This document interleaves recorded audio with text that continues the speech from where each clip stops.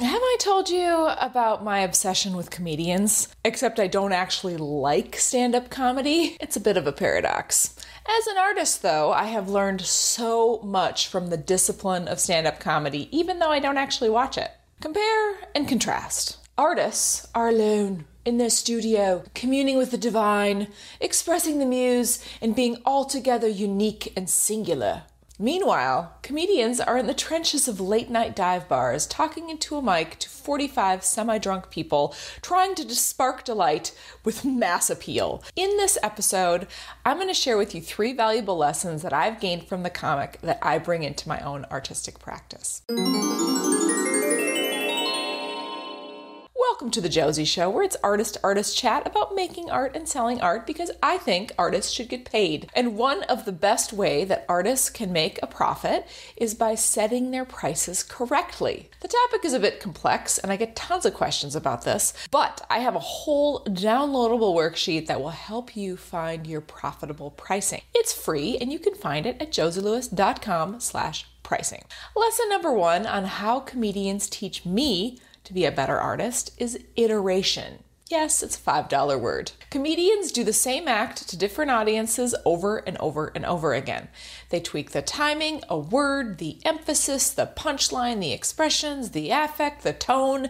They are looking for the universally funny, the delivery that delights the most people consistently.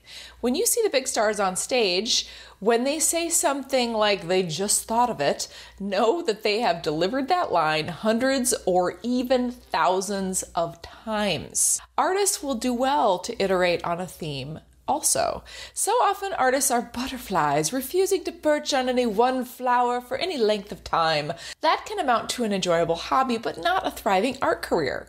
We call artist iteration creating a collection of work in a similar theme. The second lesson from comedy is audience collaboration. An artist can easily be consumed by the high and lonely calling of making art alone in their ivory tower, and their art can become so obscure as to have zero decipherable meaning and zero value to pretty much anybody. I have known artists who are actually highly suspicious of a positive reception to their work, thinking that people liking their work proves that their art is probably bougie, plebeian, populist, and easy. All well and good if there is a fancy art group or prestigious critic that likes your work. But sadly, that is rarely the case. Usually, the artist labors in obscurity. The artist both resents and revels in failure, thinking that the failure to connect with an audience is proof of their genius and being ahead of their time. Comedians don't have that luxury. They have to connect, and they have to get immediate feedback. Being a professional artist means, like the comedian, responding to feedback and altering your act. With social media, I get immediate real-time feedback. When I offer a collection for sale, I get immediate real-time feedback. I can take that information to tweak what I'm offering and to try to dial it in so my audience resonates more completely with what I'm making. It's a bit of a tightrope, but it's worth walking. The final lesson from the comedian for the artist is a crazy paradox that I love. Though the best comedians discover their voice in collaboration with their audience, their voice is no less unique. The best comedians and the most beloved comedians are also the weirdest. Most audiences want to be surprised and delighted by something they haven't heard yet. The best comedians have an incredibly unique voice and surprising delivery, but they didn't create it in a vacuum.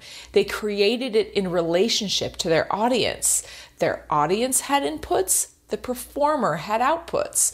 So for the artist, our interaction with the world at large, making our collections, connecting with our supporters, and yes, even with our haters on social media, is the very thing that can push us to a more unique expression and, frankly, better art. Can you think of any other similarities between comedians and artists? Let me know in the comments, and I'll see you there.